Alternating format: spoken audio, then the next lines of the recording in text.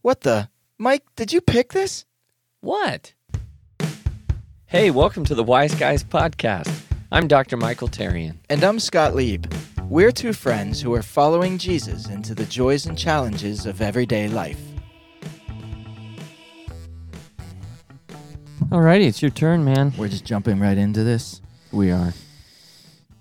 Okay. My topic for today, we'll see where this goes, because it's quite controversial and, there's a lot of sensitivities and, I think people digging in, on both sides of this thing. But it's a real struggle. I'm just setting this up, so be patient with me. Okay. It's a real struggle as a dad, especially with teenagers living amongst the muck of our world, and this particular topic creates a lot of what are we supposed to believe? Because the world is telling us very, very strongly. Telling my children one thing, and I'm at home with my wife, trying to give them a more Christian approach to this thing. So just gonna throw it out there in neon letters, like the big, if people could see it, it would be like a big, the banners falling and the lights. Anyway, okay. So dramatic. Such a dramatic setup. All right, so it's transgenderism, and it's hard because it seems like it's becoming very popular, trendy. Left and right, people are coming out, athletes coming out, female athletes in particular. On one side of it being like this is so unfair to us.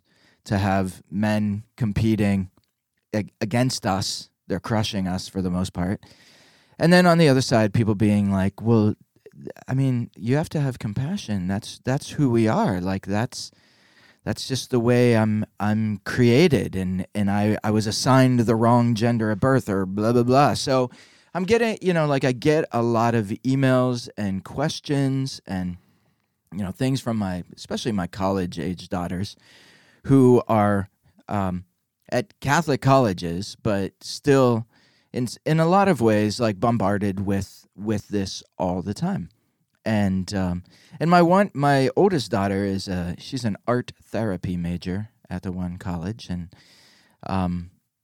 which deals with mental health kind of stuff and helping people to deal with mental health issues.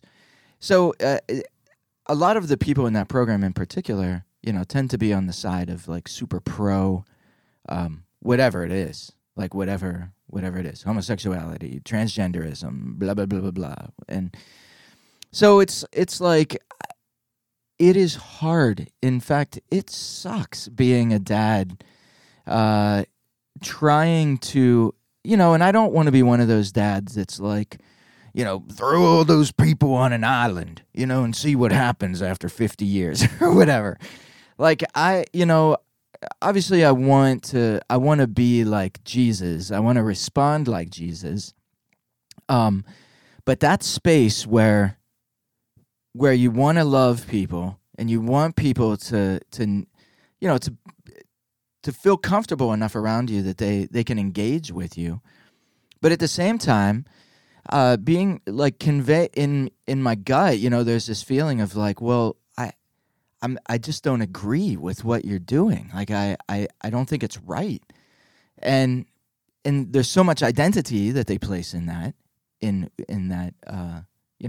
whether they're with their gender identity, that it's almost like if you even touch that area of disagreement, you just can't engage them because they walk away or they dismiss you. So anyway, that's a big setup, and it's something that's really difficult. So give me all the answers, please. I wish I had them all. No, I'm facing the same exact thing. I get these little I usually get these little reels from Instagram or Snapchat or something from my kids. What do you think of this?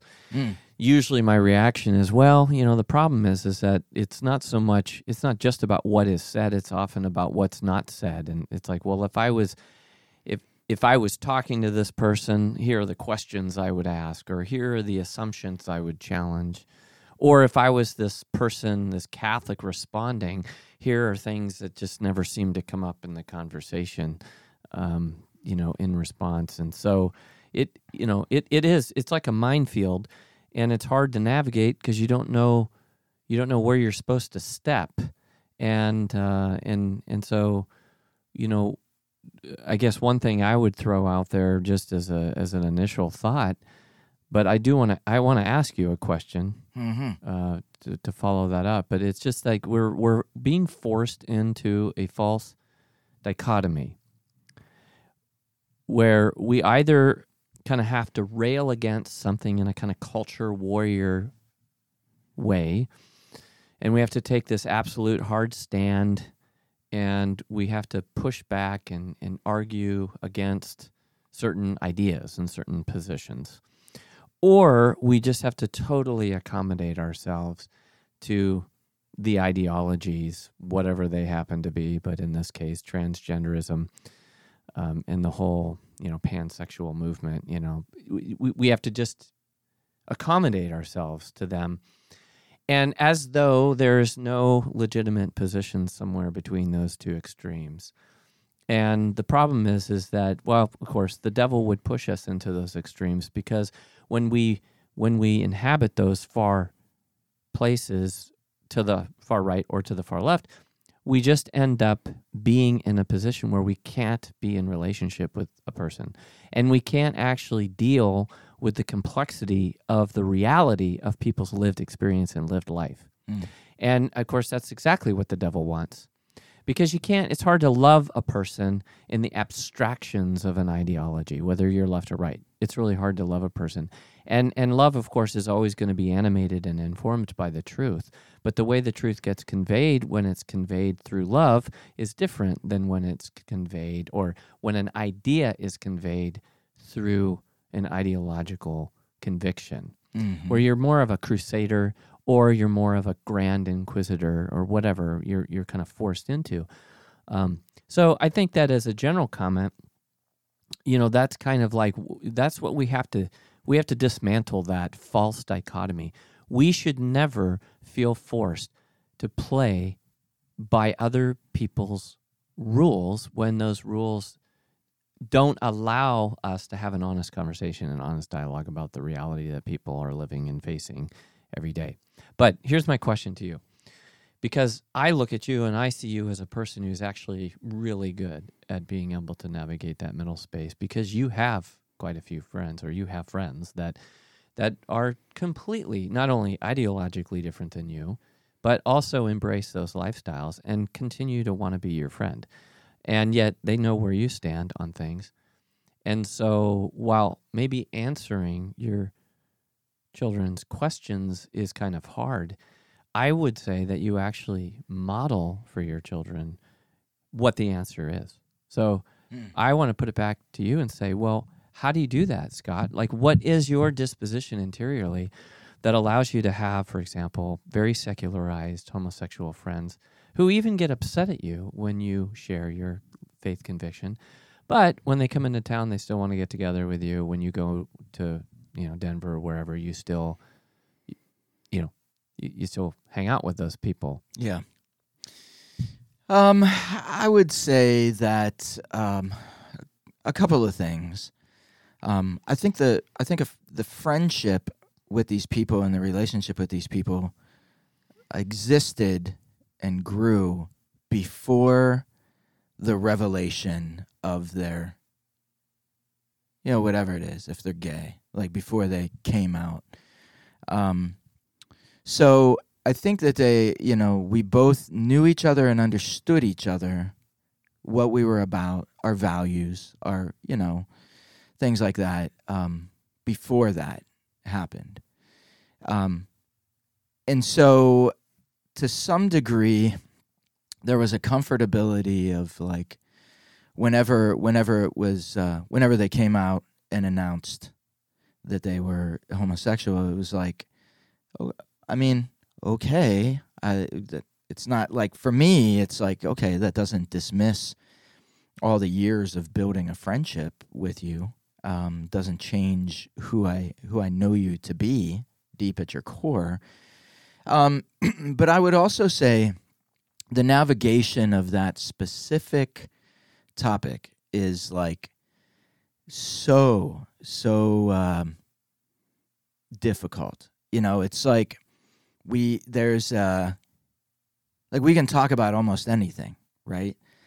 But that's something that I've noticed is rarely talked about specifically, because they don't want me to kind of to say like that I have sort of moral hesitations or moral objections to what's going on, because whenever in the rest of their life, they're surrounded by people who just sort of affirm that. Affirm that. And Yeah, I get it. but They want to. It's not that I'm criticizing that necessarily, but it's not. It's basically telling them, because you identify this way, anybody who would have a disagreement with that is disagreeing with who you are. And my constant message, anytime that space gets touched, is like, it's not about not loving who you are. It's about that because I know who you are. I know who you deep down. This is the person that you are. But it's like their deepest identity a lot of times ends up getting residing in the fact of who they're attracted to. Like that. There's no other deeper identity for them, and that makes it difficult. It makes it extremely difficult to talk honestly about that because it's so sensitive. Right. Well, I totally appreciate that. But let me just counter a little bit of what you're saying about yourself. But they still choose to be your friend. They know how you feel about it. They know what you think about this. They know your belief system. But they feel loved by you nevertheless, and they might be uncomfortable. I mean, there can be a strange experience and I've had this experience in my own life, where I'm actually strangely drawn to people who, like in my past when I've struggled with different things, I've been drawn to people who I know would have a strong stand against what I'm trying to justify in myself. Because the truth is I actually trust them deep down. I trust them more than I trust other people that are just agreeing with me and going along with me.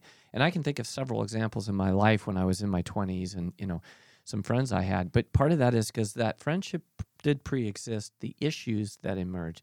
But I think that that's what's important, is that there's a context of friendship within which you have given people permission to be to struggle and be like, I don't know how to say this, to go ahead and embrace that. Sure. I'm still going to love you, but I disagree with you. Right. You haven't said, I can't be your friend or I can't associate with you because you've embraced this stance. You say, nope, our friendship is not what's in question here. Right. Because I still love you at a deeper level. And that's a profound witness, actually, to where their true identity is. And my suspicion is that's what they love about you, and that's what challenges them, maybe subconsciously even, that you're always a witness to the fact that there's something deeper in themselves, but perhaps they don't know how to get to that deeper place because they want to identify themselves with this other thing, most likely because there's an internal struggle going on. They want to pretend like there isn't, but we know there is. Right. And so, but you've opened up a place for them that gives them a certain level of freedom to be themselves in the midst of their struggle, and you don't just walk away. It's funny because I'm thinking, as you're talking, I was thinking back in my college days at Gonzaga, and I was pretty progressive in those years. And one of my very closest friends was a fellow theology major. He was an older guy. He was in his 50s.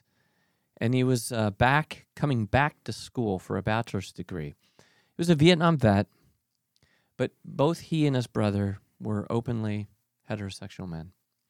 And even in my liberal progressive days, I never believed that homosexuality was okay. So you said heterosexual. Did you mean that they were I'm sorry. openly No. homosexual?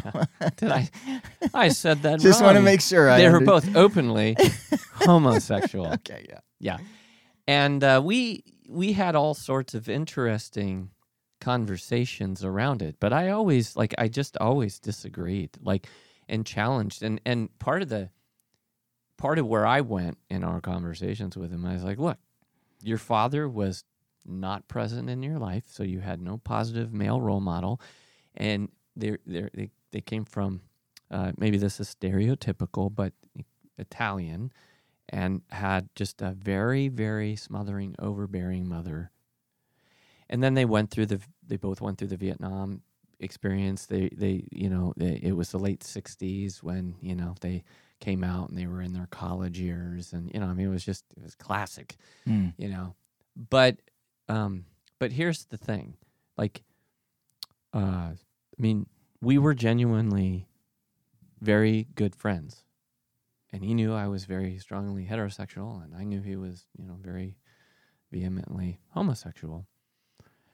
But we were friends, and I respected him, and he respected me, and I listened very deeply to what he had to say and his arguments and his beliefs. We disagreed about a lot of things, actually, to be honest with you.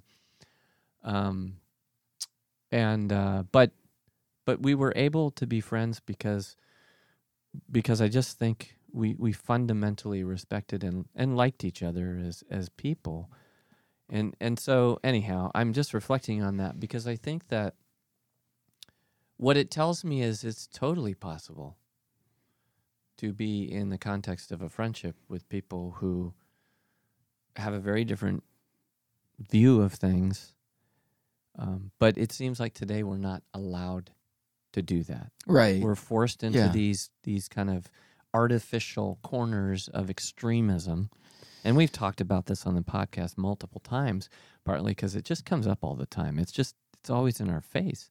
And I think it's hard as parents, coming back to the issue of our own children, trying to help our children navigate this space is difficult because we have to teach our children to be very discerning and make proper distinctions.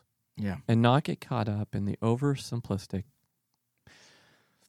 ideological ways in which these issues are being framed for us. Yeah. So, that makes me think, because you said this earlier, it's like the whole immersion in social media, it creates this very, one-way dialogue, it's not a true conversational kind of thing. So people just say from their perspective what they want to say.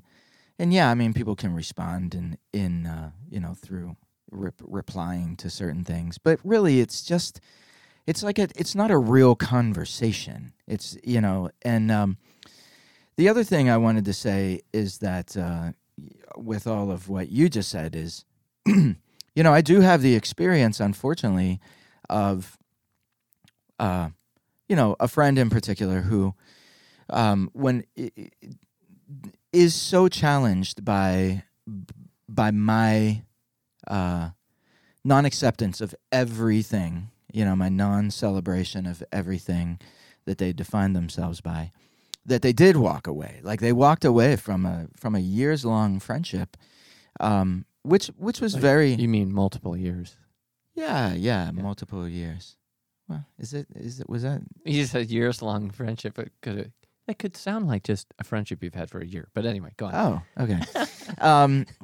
But the reality was again, and this gets to the difficult part of being in that middle space. You have the extremes like you talked about.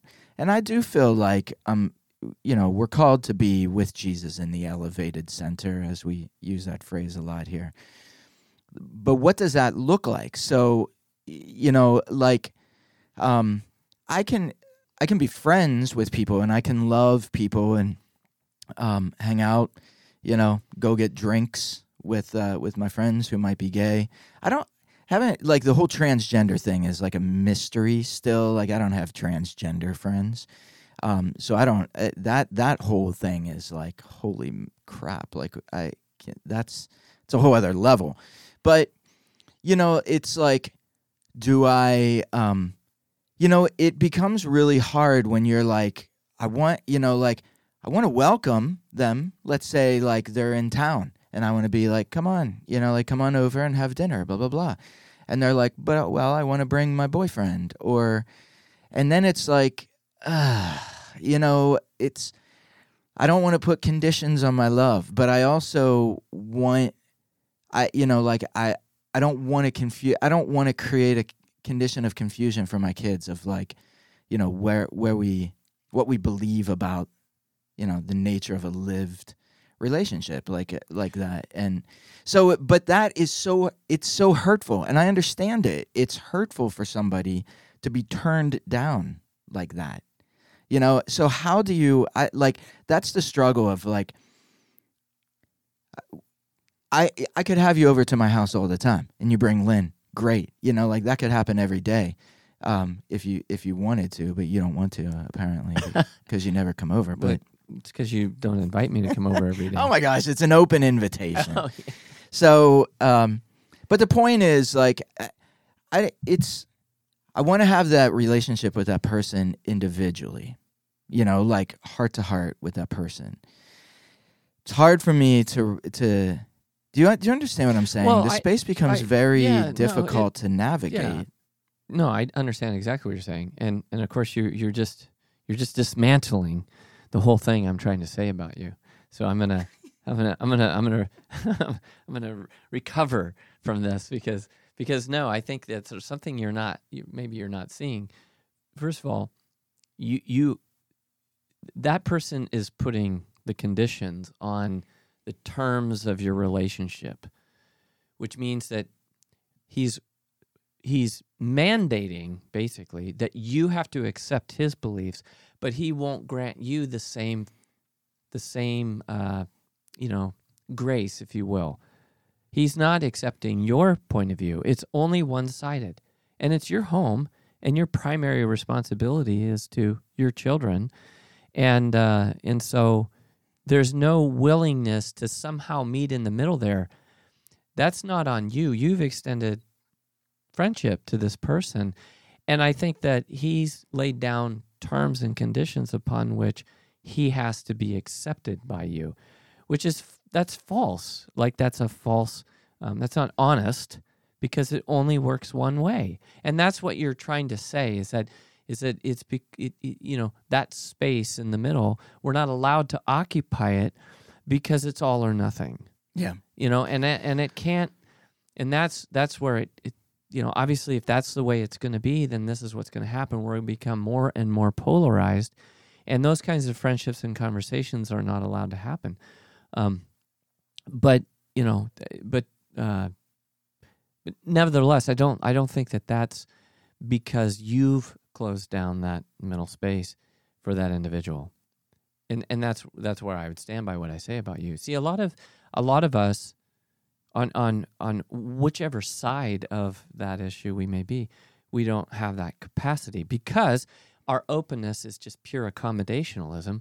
Well, what's wrong with these people? Aren't hurting anybody? What's wrong with that? Like that's a total accommodation to the sinfulness of that. Or on the other hand, sorry, I can't have any relationship with you because you have this evil stance on this issue. Well, that's when you talk about the elevated center of Jesus, it's like, and this is the challenge that we face in the world today, is that we can't ascribe to either side of that false dichotomy and be faithful disciples of Jesus, in my opinion. We can't. We can certainly take a stance on the truth, but at the same time, we always have to open up a space for the possibility of that encounter and that mercy. And if a person chooses not to accept it, that's on them, not us. You're not. I mean, It's the same with Jesus. I mean, Jesus showed up and he opened up a place where God was willing to embrace the sinner. And if the sinner said, no, I won't have it, well, there's nothing God can do for that soul. Mm. But many people did respond, and they were able, in relationship with him, to work out their own mess and find the healing that deep down inside, if truth be told, they really wanted and were really looking for, because they felt loved by him. But not everybody. Some people said, Yeah. I'm walking away from that. I like my lifestyle, and that's what I want to live. But that's not on Jesus. Right.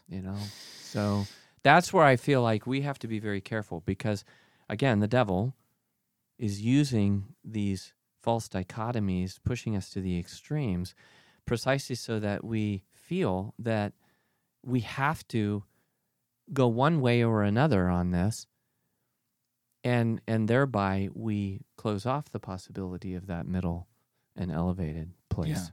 Yeah. And we got to say no to it. Yeah. Because that's, otherwise we're just, I mean, the other day, I will keep this nameless, but we were having a conversation about, immigration. It's a similar kind of issue. Like, you either, immigrants are these evil invaders of our culture and we have to keep them out at all cost, or no, like, we should just open up the borders and let everybody in and just be welcoming. It's like, actually, both of those solutions are wrong. And you know who suffers the most from either one? Are the immigrants. Who's loving the immigrants? That's what I want to know. It's like, no, these are real people that are coming out of horrible situations that are, just like we would, looking for a better opportunity at life. But our political landscape is forcing us into a position where you either have to just say, all are welcome under no conditions. So you don't have to come here legally. You don't have to follow our laws, and yet you are entitled to every right of a citizen of this country. Right. Or into the other extreme, which is, let's just build a wall across the southern border and never let anybody in, because terrorists or drug dealers or people like this might get into our country. Well, both of those extreme views are. There's an elevated center, where, we should have a rational and sound immigration policy that allows people into this country legally and to be properly assimilated into our country. But that's not where the rhetoric goes. Yeah. And so then you find yourself in this weird position where it's like, how do I talk to people about this? Anyway, I'm just using that as just another example of how we're forced into these kind of false extremes. And as Christian people, we have to, I'm talking to my kids about that issue too. I think that, everything that you just said made me think of this, that first of all, the question is, my goodness, why do people tend to gravitate to such extremes, whether it's the left, left of the spectrum or right of the spectrum, the, close all the borders side, or the open everything up, with no conditions side. And it's like, I think we were talking a little bit about this earlier, and I'm not sure where this is going to go, but for me, I very conservative, grew up in a very conservative German Catholic family, and it was fine. Like, but we treated people well. We weren't we weren't going around like beating people up or murdering people. That's good. It's a little extreme, but right. no, we treated people well and treated them nicely. But there was also this, thread that kind of was always pretty hardcore, like immigrants bad, that's bad for the economy, that's bad for our country, that's blah blah blah. We gotta. So I would say, for a long time I was like that, and I was like wrong, right, very rigid, with my thing, and I would be very vocal about that with people. And what I discovered was that elevated center that we talk about only came whenever I was faced with the realization of my own, to put it bluntly, shit that I had not, that was lingering inside of me, in my heart, like a brokenness that that just ended up being projected out in these extremes. And it wasn't until I really went into that and went through a process of, dealing with it and resolving it, and that when I came out on the other side of that, there were things in me that didn't really exist much before. And those were things like patience and compassion and forgiveness and, awareness, things like that I was like, oh, those are probably the things that Jesus did, and it was just, I feel like that's the problem.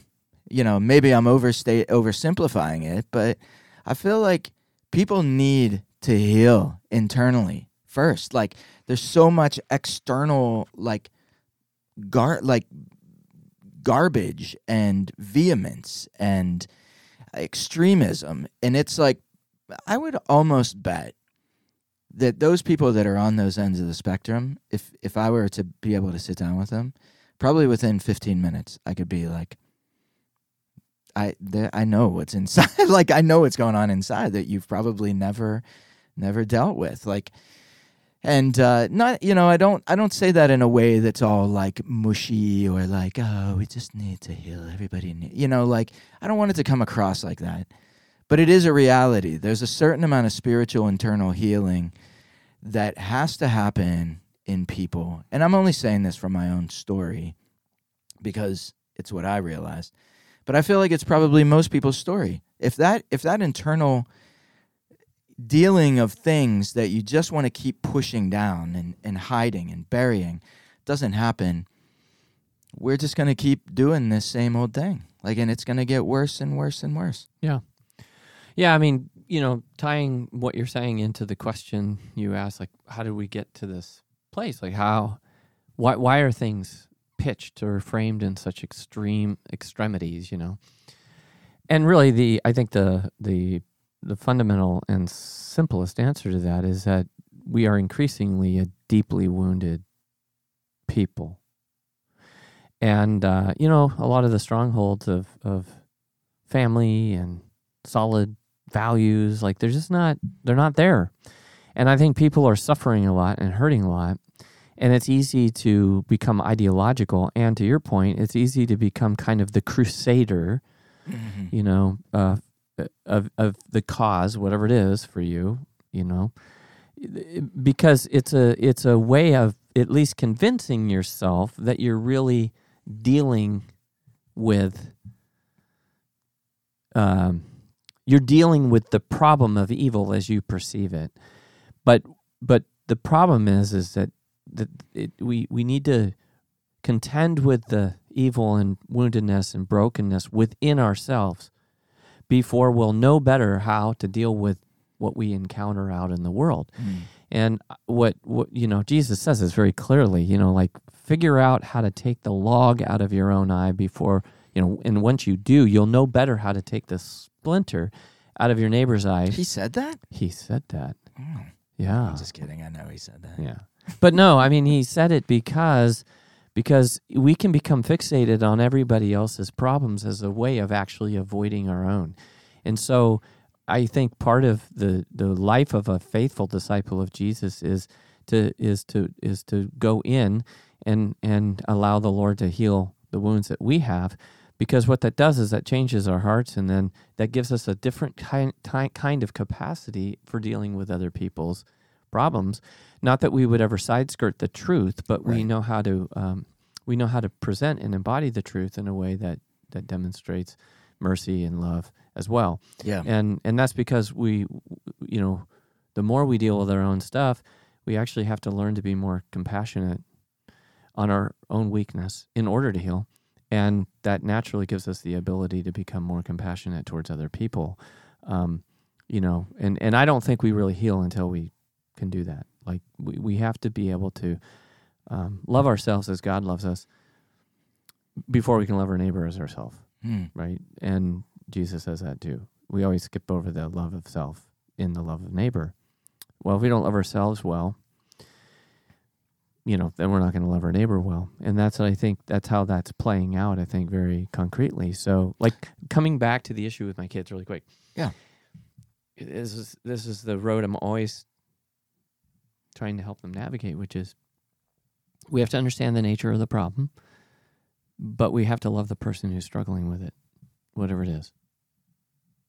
And we have to be friends to them. I remember one of my children, my son, was working with someone who has same-sex attraction, and he would always ask me, what am I supposed to do? I said, be his friend. Be his friend. Listen to him, ask him questions, let him tell a story, because at some point in time, the more he trusts you and the more he shares his story with you, the more his wounds are going to surface. And those are the things you can speak into, as opposed to taking a stand and telling him that his lifestyle's wrong, or he's wrong about himself. Right. Like you might be right in saying that, but it's not necessarily going to open up a conversation. It's not necessarily going to open up a space where maybe this individual would deal with what they're really struggling with for real. So anyway. Yeah, it's so funny because I feel like we have such a fascination right now with, so I'm gonna try to say this. It's like we're fascinated with self-help and therapy, counseling, all those things. A lot of people do that, but yet there's still this depth of the heart that is untouched. You know what I mean? Like, so and obviously, I mean, my answer, of course, to everything is like, well, that's because most of that therapy and counseling doesn't involve Jesus. And so it's always going to be, to some degree, like a superficial sort of a worldly kind of healing, and but it's not really getting to the depth of it. And I don't know. I just find that it's funny. We just live in a funny time. I did want to. I feel like there was another F word that you were really trying to grasp at. Maybe. I do want to. I know that this whole thing started with my, the topic in particular. Homosexuality is one thing, because in some ways it's like it kind of mimics, like human attractions and blah blah blah. It's obviously from my perspective it's disordered, but there's still sort of there's something that looks like what should be happening, right? Getting into, and I don't know if we have to dig too much into this because it's more of I don't even, the whole transgender thing, like I don't know how to. So there was a student that I had in my youth ministry a few years back who, was identified. Okay, let me try to get this right. She was a girl biologically, right? But she identified as a boy, even though she still looked like a girl and still dressed like a girl and had like flowery, headbands on and stuff like that. But she wanted to be called this boy's name. And that was so incredibly difficult for me because on one level I'm like, I want it, I want this person to feel welcomed into our ministry. I don't want her to be like, I could never show up there because everybody treats me like, like I'm some kind of plague.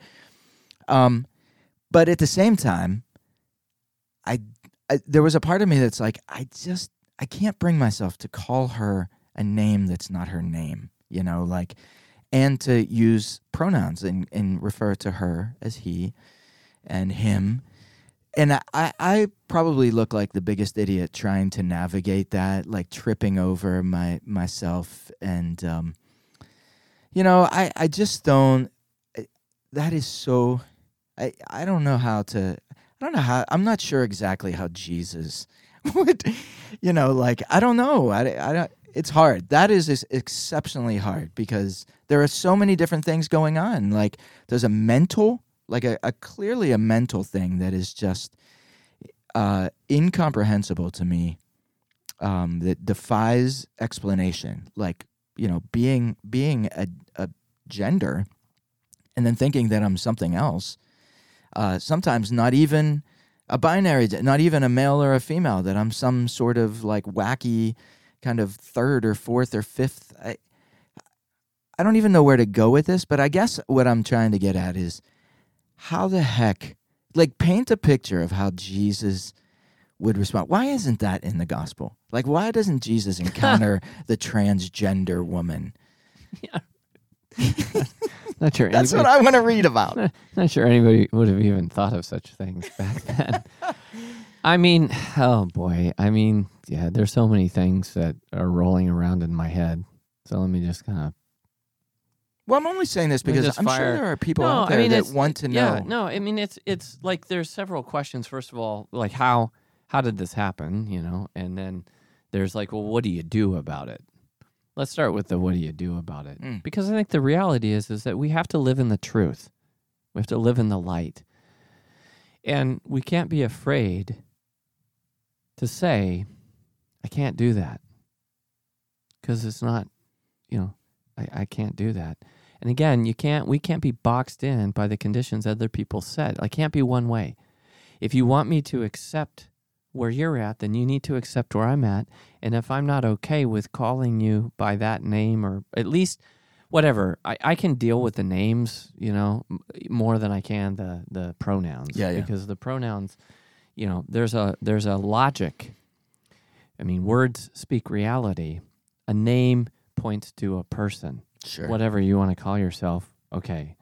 I'm not gonna go there, but you can't make me call you a him when you're a her. And I just think that we just have to have the comportment and the peace of spirit to just calmly not acquiesce to that, because it's not fair. And I think we have to point it out. It's like, do you want me to accept your views and your values? Yes, of course. But you don't have to accept mine. So let's just agree that we don't agree on this, but we can still be in a relationship with each other. Sure. And if you don't want to participate because I refuse to, call you, to falsify language in that way, what can I do? Mm-hmm. You're always welcome here, but yeah. But if you don't you don't feel comfortable, that's your choice. I think that we have to be willing to navigate that, and figure out how to have that conversation in a way that's truly respectful, but also uncompromising, because we are called to live in the truth, to live in the light, and we can't just sidestep that any more than you did with your friend about having, his partner over to your house. Right. Like you just, and he could just as easily have decided to come over anyway for dinner. He could have made a different choice just because. Sure. So I think that's how we have to handle that situation. But on the question about, well, how did this, and by the way, let me just say, that's not easy. Like we have to we have to pray, and we have to be really grounded, and we have to be really in relationship with the Lord, because we need His peace in our hearts in order to remain peaceful in that situation. There's a term I like, we have to be able to practice non-anxious presence. And that means that we can be in the presence of someone we profoundly disagree with without losing our peace. And the only way we can really do that is by allowing the peace of Christ to reign in our hearts, which means that we have to be turned in our hearts towards Him, not towards the complexity of the situation where in our own human frailty, we're like, I don't know what to do. Like, this is difficult. That would require somebody to really know Jesus, though, Well, it does. Yeah. But I mean, assuming that we're talking about disciples, Yeah. that's something as disciples we have to learn how to do, Mhm. because we do have the grace to navigate these complicated social situations. We do have the grace to do that. But we have to turn to it and receive it and let it animate our responses and reactions. And of course, we all know that there's going to be moments when we fail miserably at that, and there's going to be times when we're going to handle it better. But it doesn't change the fundamental fact that it's only the peace of Christ reigning in our hearts that's going to give us the ability to remain peaceful in such a situation. And I think part of for me what helps is trying to really have a merciful view of the other person, trying to really be empathetic and understand perhaps where they're coming from. And part of the context within which people are, especially young people who are very impressionable, and their ideologies are being sort of foisted on them in the classroom at an age when they're very impressionable. So you really hardly can blame young people particularly for being confused, because they're being confused by adults that should know better. And maybe not. Maybe those adults can't know better because they're confused in an adolescent and juvenile way, like the kids are teaching. But the confusion, it has to do with the fact that we've bought into a philosophical ideology that gender, biological sex is one thing, gender is something else. Gender is a mental construct, and it's a mental construct that's sort of architectured by culture and society, and therefore, since it's a mental construct, it can be deconstructed, and I can reconstruct a different gender for myself. They don't disagree that it's a psychological thing, because that's the language they use. Like I'm really a woman in a man's body. Well, that's a mental state of mind, right? They're not. I don't think they're patently denying their biology. They're just saying they're not. We've been convinced that you can't be reduced to your biology in any deterministic way. But where does that come from? Like, why have people come to this belief that, and that has to do with maybe the hyper definition of certain social roles that were, adjudicated according to what is absolutely only male and what is absolutely only female.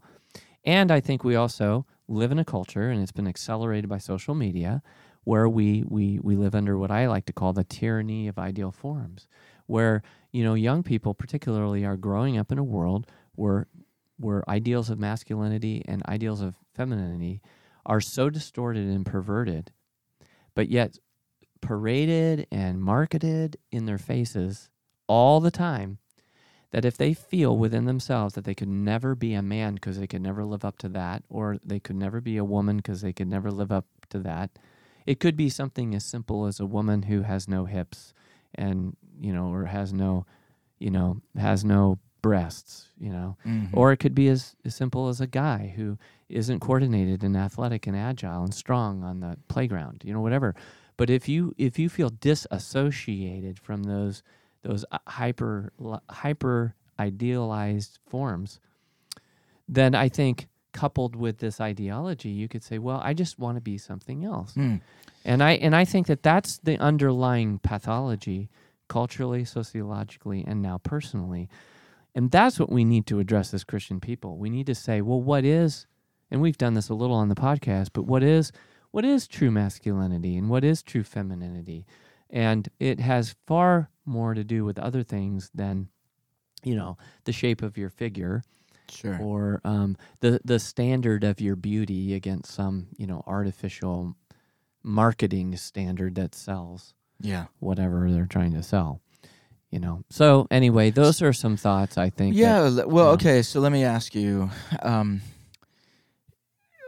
there's a physical reality, right? There's physical realities. You're born, you have a penis or whatever, and that makes you a male, right? Well, for people who might not understand. Let me just clarify, because there are boys that are born without penises. It's very rare, but it does happen. Yeah, okay, so there's anomalies, but generally speaking, but it's just the chromosomes are always 100%. So you're either chromatically a male or a female, and you have the reproductive organs like testes, or ovaries. Okay, That's It's a good clarification. That's point. what. No, I mean it's No, I it's know important. you're getting to the nitty-gritty. Yeah.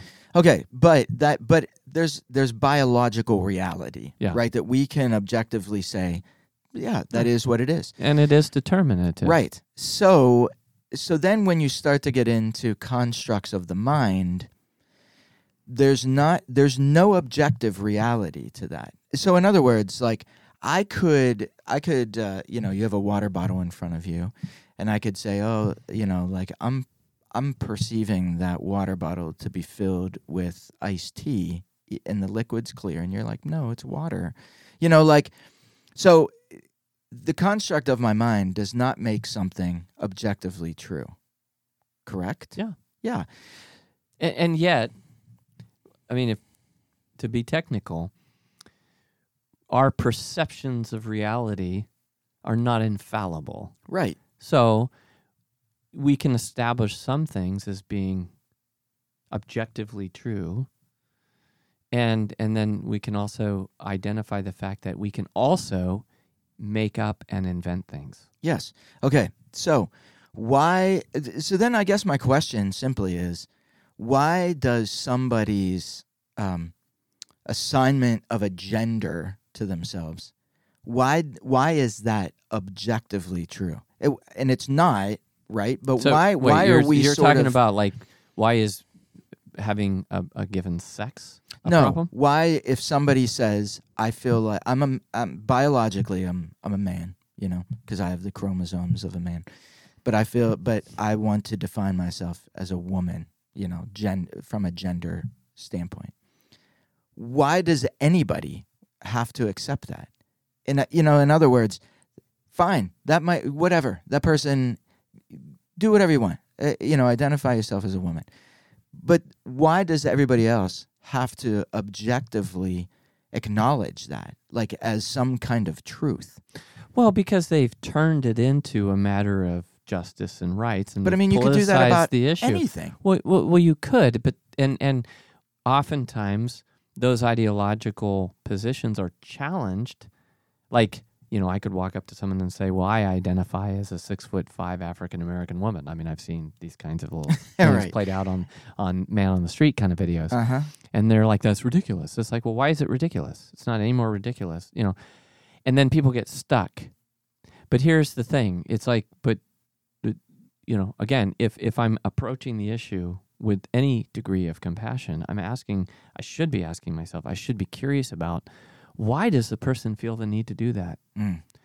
And until there's sufficient trust between two people that a person could actually open up about that, right? So again, let's go back to what we said earlier about people crusading out here in order to fight, because they're not fighting the internal demons. The reason why this issue has been so politicized is because we've raised up an entire generation since the sexual revolution of people who are so deeply wounded in their psychosexual identity, and they're not actually dealing. We haven't created, as a culture, the proper ways of dealing with those wounds. Mm-hmm. We dealt with them before in shaming ways. Going back to my friend Tony, one of the reasons why he identified as a homosexual in such a politically charged way is because when he was at the University of Detroit back in 1969, the police broke into his apartment and dragged he and his boyfriend out of the apartment and threw him in jail. And I'm like, that's crazy. Why would you criminalize that? But those were the laws at the time. So, like, apart from the political side of it, it's like, his name was Tony. It's like, Tony, let's just talk about what that experience was like. How did it feel to be treated in that way? Like, let's go down to the deeper. And, usually when I would push there, he would say, I don't want to pursue that line of reasoning. Sure. But why? Why? Honestly, because it just hurts too bad. Sure. I don't want that to be the reason.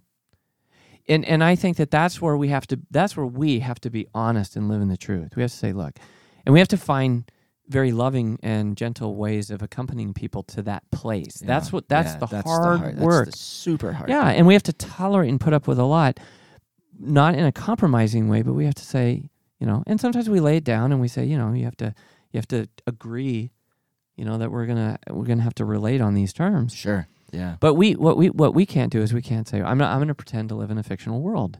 Yeah. Like and because you just can't. They're trying to force us to live in things that are false and not real, because I think they're too afraid to deal with the reality of what goes on the inside of them. So what's the answer? Well, beat them over the head with the truth and make them feel even worse about themselves. Well, that's not the answer. The answer is we have to figure out how to open up that inner place where they can find the freedom to be honest about their real story. What happened? Because there's a reason why you came to this belief about yourself, and we need to get to that place in order to help you come to a true understanding of your real identity. And part of your identity is that you're either a boy or a girl, created in the image and likeness of God. So you're a beloved son or daughter of a loving Father. We say this all the time in our ministries. Yeah. And what does that mean for you? And how has the world, how has fallen humanity failed you in helping you love the person that God made you to be? And how, of course, the devil's all over that too. But that's the hard work. It is. And we have to be willing to do it. And we're not. That's the sad tragedy, is that it's just sometimes it's just too hard. Yeah. Well, I think that's a great place to probably wrap it up, because my gosh, re-listen to this, everybody, because there's so many gold nuggets in it that are challenging, that are encouraging. My gosh. But the one thing that I will say in this, I don't want to say this in a shameless plug kind of way, right? But you said that the world, like society kind of has failed to provide these spaces for healing and like true healing. Yeah, right. It's been a false healing. Yes. It's like, we'll just accept you according to whatever you think you need to be. And I might, and that's gonna be good. I don't want to be too generalized here, but I would also say I've not really encountered that kind of opportunity for healing much in the church either. And in any sort of organized kind of way. So my sort of journey through that healing kind of had to come through an individual person that was a disciple of Christ and helped walk me through that. And I will say one thing that I love about the work that I get to do here at Preambula is we're constantly helping to lead people, if they want to be led there, into that space where they can experience like an awareness of their brokenness and woundedness, and then also inviting Jesus into that to really transform that and redeem that. Obviously, some people might need a little bit more professional work from a psychological standpoint, but that happens all the time. And those moments for me are always so incredibly beautiful to see people experience that. Mm-hmm. That's why we're doing what we're doing. Yeah. No, all of that episode just to say that. No, I'm just kidding. That's not way. No. Well, if I can, I do want to make one caveat, and that is that everything I've just shared towards the end here, I've had to learn the hard way, and I just have to admit that, because I know sometimes I can spew out these answers, but the reality is that I've failed so many times myself to love as Christ is loved, and I've been the crusader and I've been the grand inquisitor, if not outwardly in my heart. I mean, it's easy to fake it. Sure, it's easy to fake it and play Same nice here. and be respectful and all that, but in your heart, you're tearing the person to pieces, and you're not really trying to be curious. You're not really trying to see what's behind the veil and all of that. But so that's the challenge. Is the challenge of Christian charity, the challenge to love as God loves, is always to be willing to stand with the person in the hell of their own suffering, and to bring God's love into that place with deep conviction about the truth of what is real and what is false, but also doing that in a way where we're pouring the love and mercy of God into people's lives as much as we're we're able to do that. Hmm. That's the challenge. And as Christians, if we want to call ourselves disciples of Jesus, we have to allow the Lord to teach us how to do that more and more. Because there's no other hope for the salvation of the world than learning how to be, like Christ in that way. And so we have to avoid the two false alternatives of either the moralistic browbeating or the total accommodation to sin. Yeah. Both are false. Great wrap up. Thank you for going down this discussion road. I know it's always kind of like, how do you talk about this? But Well, I thought it was good. Really good. You never know how people will take what you're saying. It was a great topic, and obviously you know that we're both raising young adult children, and we're dealing with all this stuff and trying to find the best way to navigate those parental waters. And I'm sure there's lots of people it's in so easy. Same Every situations. Day. It's the simplest thing I've ever Well, done. I mean, because it's not because you find that your kids are very sympathetic to something like, they are. And it's like, how do you, right. How do you say what you need to say without alienating and pushing them away? Yeah. And it's hard. I pray a lot about, Lord, how do I answer this? Or what do I say? What do I ask? Whatever. But, so just to end, if you like this podcast, please share it with other people. Please leave a comment, like us, all those things, Share, comment. Yeah. Visit us on the web if you want to find out, especially if you're in the Pittsburgh area and you're wanting to find out some of the ministries and different opportunities you have to grow. We're just grateful for listening in. Amen. All right, man. God bless you. Thanks. Bye. Bye-bye. The Wise Guys Podcast is a production of Preambula Group, a Catholic ministry dedicated to helping you thrive in the heart of Jesus. Visit us on the web at preambula.org and follow us on social media.